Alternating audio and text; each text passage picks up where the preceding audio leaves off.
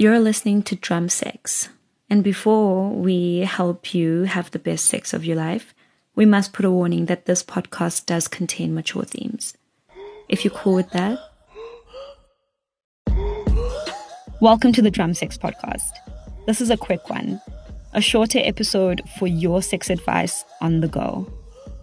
Today we're talking about how you were taught about sex. Did it sound a lot like your mom telling you that kissing and hugging boys will get you pregnant? Or that once you have sex, everyone will know? It'll change the way that you look, how your body looks, even how you walk. If this sounds at all familiar, then you might not have had a very positive first talk about sex with your parents or guardian. It may seem like nothing now that you're older and know better, but for many people, how their first conversation about sex went affects their whole perception of sex and sex positivity. For this quick one, we speak to Dr. Mpumezanda about how teachings about sex can affect our sexual experiences in very real ways. I think that definitely is something that contributes. The kind of sexual education that we've received, but also the atmosphere and the attitude that we receive our sexual education very often is not from a place of sex positivity. It's very often from not from a place where there is comfortability as a country, as a people. In Africa in general, we do have difficulties having conversations about sex. So 100%, there is an expected amount of pain during your first encounter, but first of all, it should not be like excruciating, unbearable pain.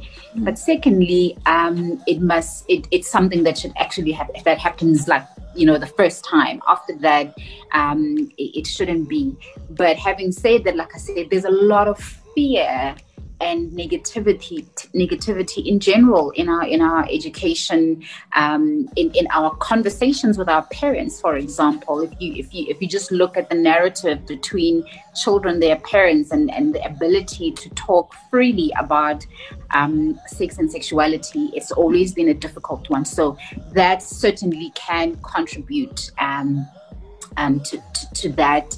The idea as well that we have been cultured and socialized to see sex for women more from a functionality. It's a function of having children, and we have somewhat glorified and prioritized that more than sex being something that is a pleasure for the woman as well. That has also knocked us quite significantly. I think those are pretty much, there are other underlying things that can have a lot of effect, but that generally is some of the common reasons. And that's it for today's quick one. Did you learn something new today? Let us know at Drum Magazine on all social media platforms. See you soon.